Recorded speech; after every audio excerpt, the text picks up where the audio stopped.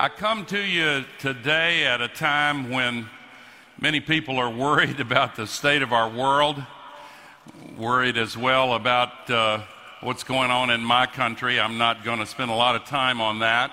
This is former US Vice President Al Gore speaking at the Web Summit in Portugal in early November. Gore was closing off the massive tech conference with an address focused on how we, as humans and also entrepreneurs, can address the climate crisis. We know we can do it. We're seeing the development of a lot of momentum. Gore's keynote centered around three main questions that he really wanted to address. Number one is, do we really have to change? The second question after, do we have to change, is, can we change? And then the third and final question is, will we change? Al Gore is obviously very well known for his work in encouraging people to address climate change. But despite all the negatives of climate change, Al Gore actually believes that new technology like artificial intelligence will actually play a really key role in helping us as humans address the climate problems. Here's what I believe, and the evidence I believe bears this out. Our world is now in the early stages of a sustainability revolution that has the magnitude of the industrial revolution, but the speed of the digital revolution. And Al Gore says that actually the changes that are about to happen are going to come from startups, from entrepreneurs, from people thinking about the future. People like you who give up half an hour every couple of weeks to listen to us talk about crazy futuristic goals. And a lot of these new tools and technologies are being developed by men and women right here in this auditorium today. Thank you for what you're doing. You are already making a huge difference.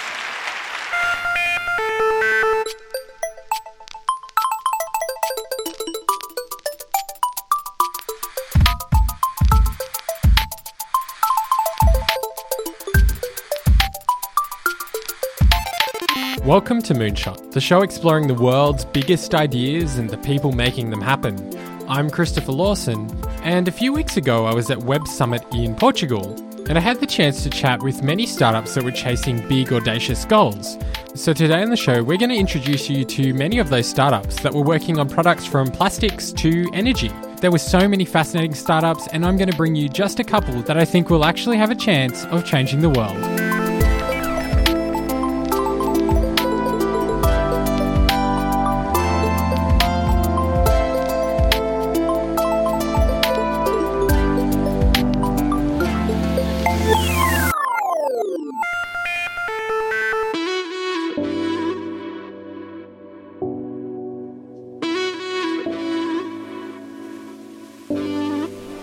Now, in producing this podcast, I've been to a number of technology conferences, but this was the first time I'd actually been to Web Summit. I'd heard plenty about it before, but when I got there, I was totally blown away by the sheer scale of it all.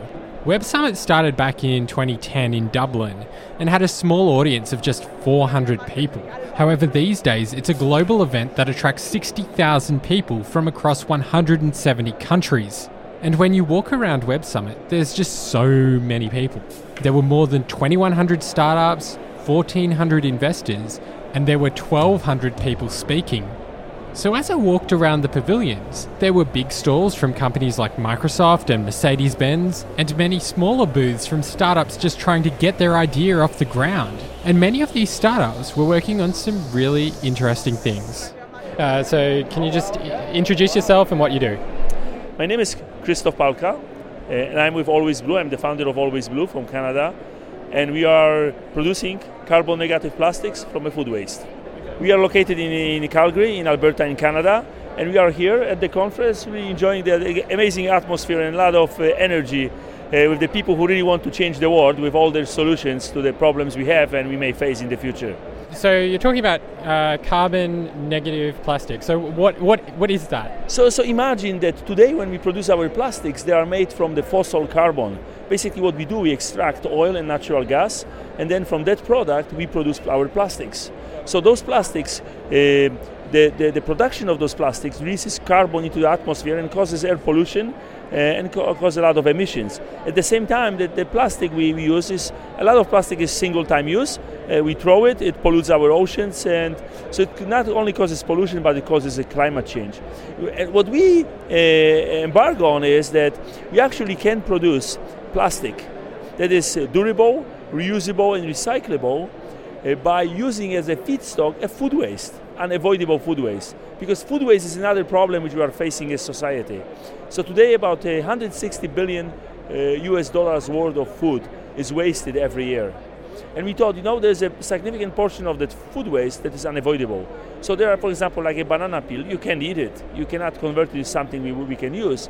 However, the all entrained carbon and hydrogen in it, while growing that banana, can be used to produce plastics that are identical to hydrocarbon-based plastics. Durable, locally made, and rather than contributing to climate change, they actually will help to reverse climate change. And our vision is to produce it in a very localized plants. So in every community where people live and eat, they can produce all the materials they need by using something that today we consider as waste.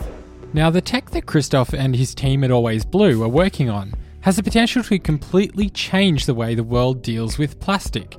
A research paper published in the journal Science Advances this year estimated that the world has produced more than 8.3 billion tonnes of plastic since around 1950. That was roughly when the large-scale production of plastics began.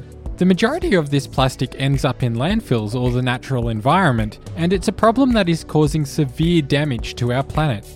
I'm sure you've all probably seen the videos of the floating piles of plastic which accumulate in the ocean. The truth is, we're very good at producing plastic, and it's actually hard to imagine the world without it. But we're not very good at getting rid of the plastics we produce. Sure, there are some biodegradable plastics, but they're often used for single-use products, and they're not widely used in the manufacturing process. And that's something Christoph is hoping to change. There's a lot of products we make today from high-density polyethylene and polypropylene, which are durable and multi-use. I mean, I'm holding here a bottle which as a climber and hiker I use when I go to the mountains. And I have one at home which is over 12 years old. So you can use it for a long time, and if I don't like it at some point, I can recycle it and there will be another bottle made from it. I mean, we're talking about 3D printing technologies, printing cars. There's tons of materials around us, in our homes and in our workplaces that are made out of plastic. Because plastic at the end is extremely durable, it lasts for a long time, can be recycled, and it's light. So as a material, it's actually really good material. However, because how we make it and the material we make it from, and because some of the plastics we do not treat really well, and we throw out and it ends up in an ocean or in a landfill, we do not consider a very good material.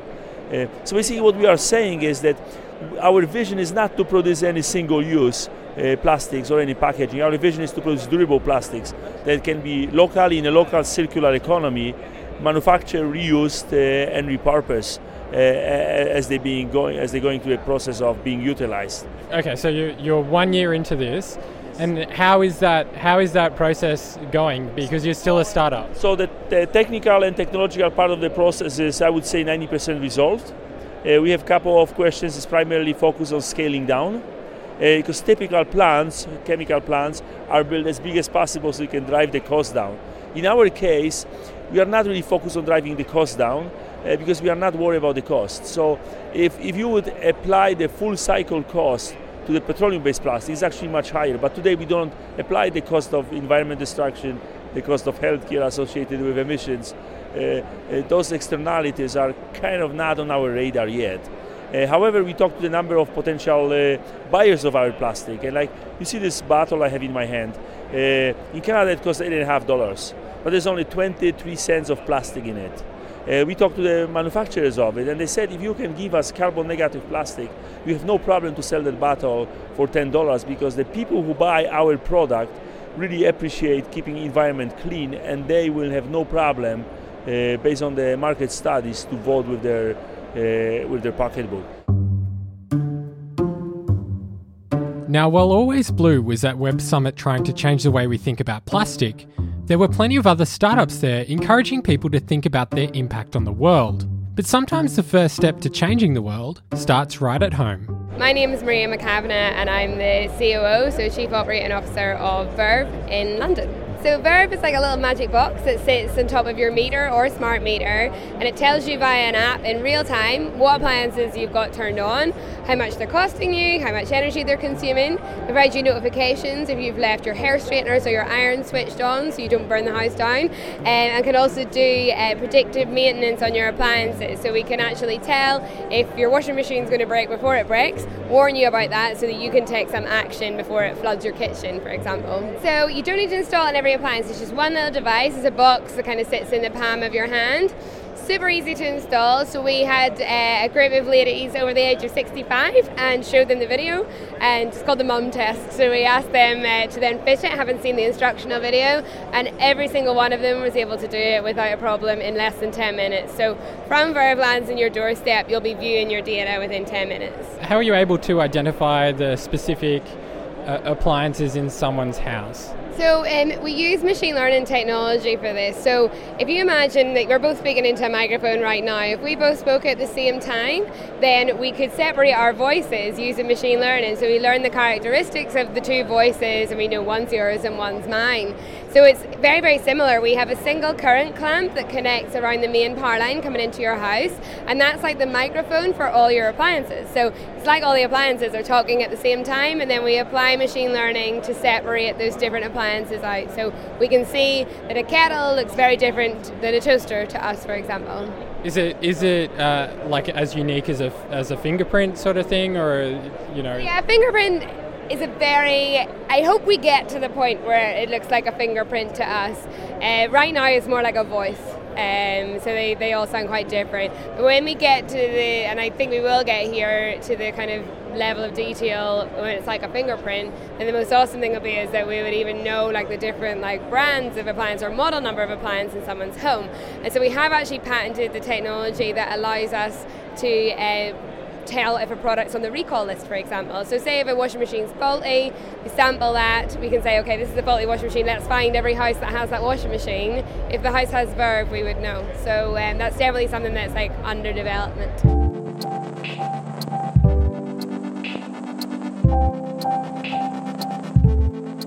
Verve isn't the only company trying to help people take control of their power. There's also companies like Neurio and also Sense who are making similar devices, although there aren't any products which have the kind of universal scale that most startups are hoping for. However, Maria says there's actually a huge potential for change in the energy market. So basically the energy market right now is really ripe for disruption, and one of the ways in which that's happening is through peer-to-peer energy trading. So you'll have people called prosumers who have solar panels, for example, on their roof, and with battery storage technology people can now store up the energy they're generating for use at a later date. So if you have solar panels, you'll actually generate twice the energy you need, but it all happens in the summer.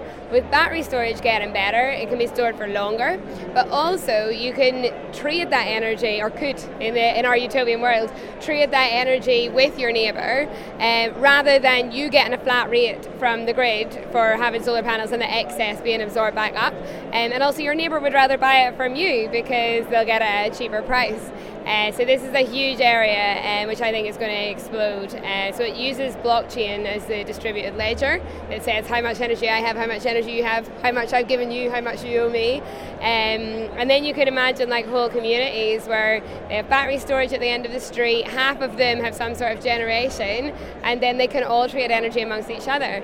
And now if you've got like, I don't know, some sort of like disaster, like a hurricane or whatever else, it's not going to cut off the whole energy supply anymore because your street won't be affected. Okay, so while the idea of having this utopian world where everyone can buy and sell their own energy to anyone they like sounds ideal, in many countries that's just not going to happen without some changes to the existing regulations. But that hasn't stopped Verve from already working on the technology that would allow such a system to operate. We have had government funding in order to progress this. And so basically, so one of the projects we're working on is the social housing that already has solar panels, and we're working out how we can kind of trade the energy amongst those. But regulations would potentially have to change. And so we're working with the government on how that would potentially work. And we'll be back with more startups from Web Summit right after this break.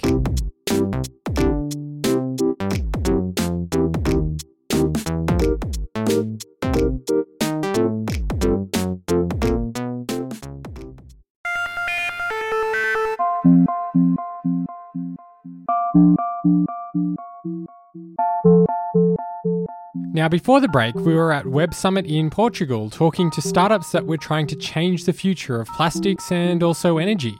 Verve, who we met earlier, was working on a way to monitor the appliances you have around your home.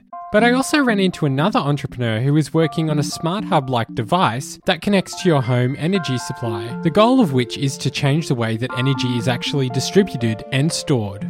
Okay, my name is João. I'm from IonSeed, and IonSeed is about distributed control of energy storage and energy producing equipment. IonSeed technology is for energy retailers and also for energy consumers such as you and me in my own house. So for the energy retailers, it's a way how to change how their clients are consuming energy, changing when the consumptions are occurring, so that they can actually optimize how they are buying energy in spot energy markets or in capacity markets, on participating capacity markets. That's what the value that we give to the energy retailer, profiling how their clients are consuming energy. For the energy consumer, we give them a way how to better use their energy systems. The energy systems that IonSeed actually monitors is everything from your solar panel to your hot water system, because all of these services can actually be used to store energy. So, and for that end, we created an IoT device that we called Naos, that is basically an energy gateway. It's a product. Is this what we're looking at the moment? Is this the product here? Exactly. So this is the product. It's similar to a set-top box for the TV.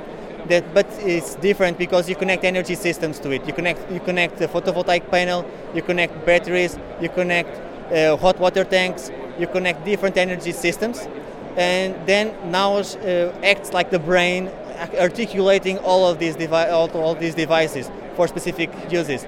So Naos works with an application scheme like your cell phone. So you download the application for control that you want. For example, you can just download an application that allows Naos to schedule your showers for a hot water tank, for example. That's a basic application for Naos. Or you can download an application that stores the surplus energy of photovoltaic energy in hot water tanks instead of batteries. For example, it's similar to a Tesla Powerball without the batteries, because the batteries are expensive, need maintenance and so on, so you don't need to use them. You use hot water. Or you can use a hot water tank and the batteries together. Why? Because if you use a hot water tank with the batteries, you can actually extend the lifetime of the batteries. IonSeed is a Portuguese company, and as such, a lot of the current functionality, like the ability to compare energy tariffs, is actually focused on the Portuguese market. But the team says there shouldn't be any big barrier to eventually making this product available in other countries. And while we're talking about energy monitoring and also energy storage, I wanted to introduce you to a company that is trying to make sure that you never, and I mean never, run out of power. My name is Victor. I'm the CEO and co-founder of Revibe Energy. What we do is provide a battery that never runs out of power by turning vibrations into electricity. What vibrations are you talking about?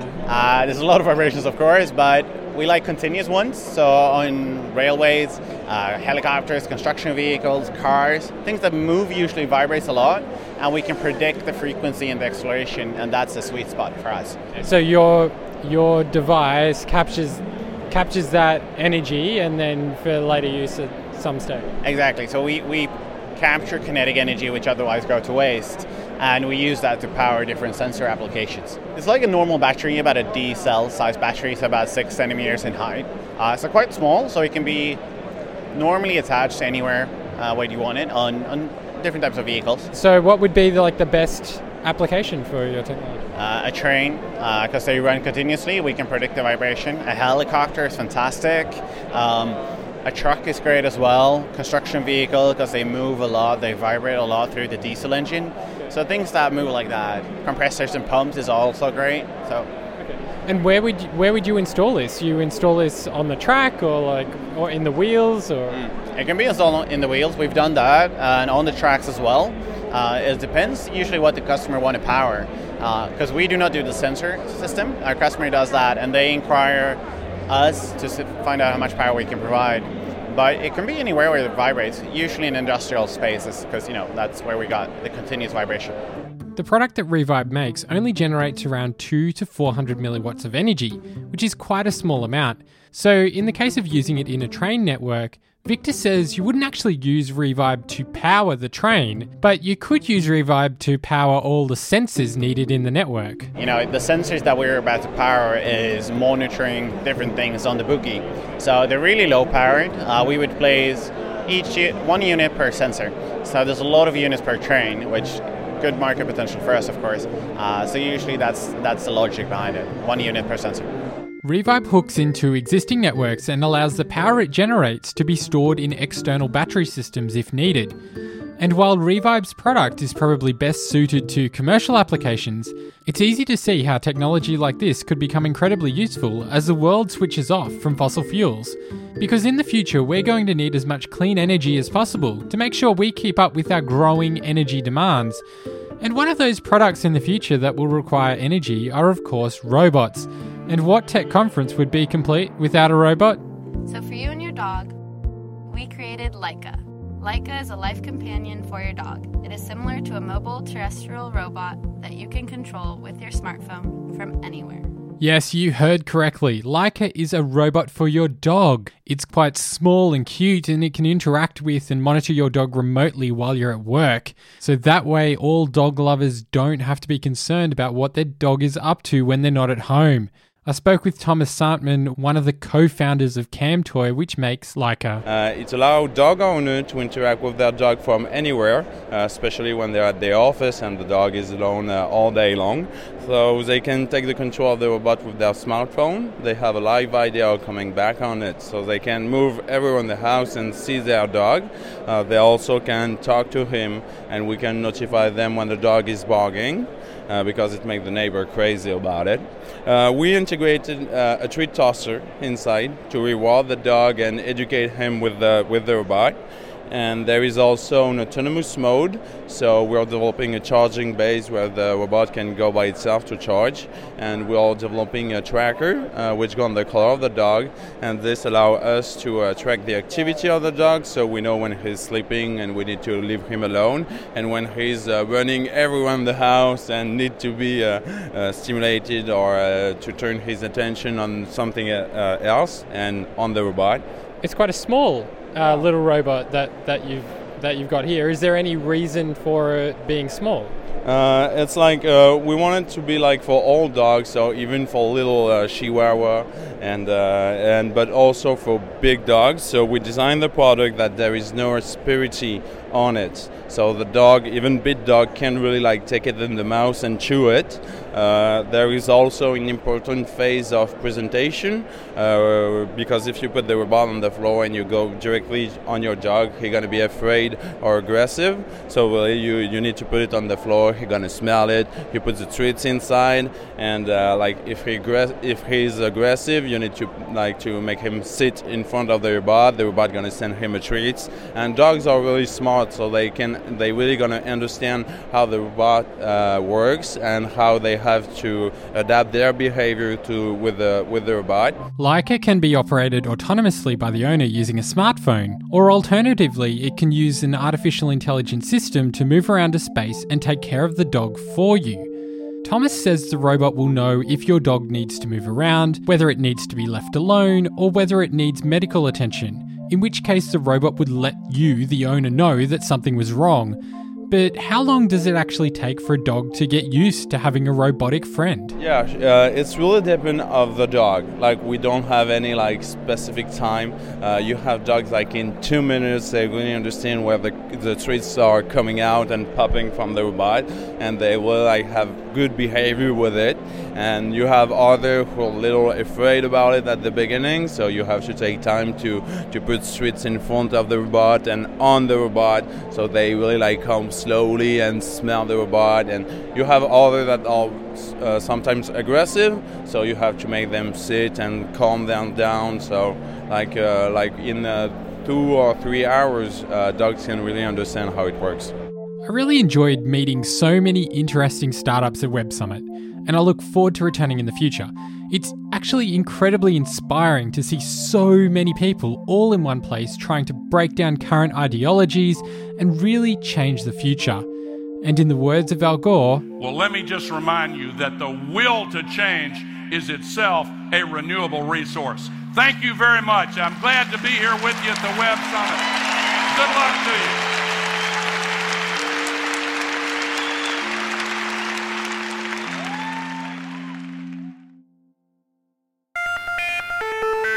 Thanks for tuning in for another episode of Moonshot. If you have any startups you think we should profile or ideas you'd just love us to cover, head over to our website, moonshot.audio, and send us a message. You can also reach out to us on Facebook, Twitter, or Instagram. Just search for Moonshot Pod. Our cover artwork is by Andrew Millist, and our theme music is by Breakmaster Cylinder. Moonshot is a production of Lawson Media, and it's hosted by me, Christopher Lawson, and also Andrew Moon.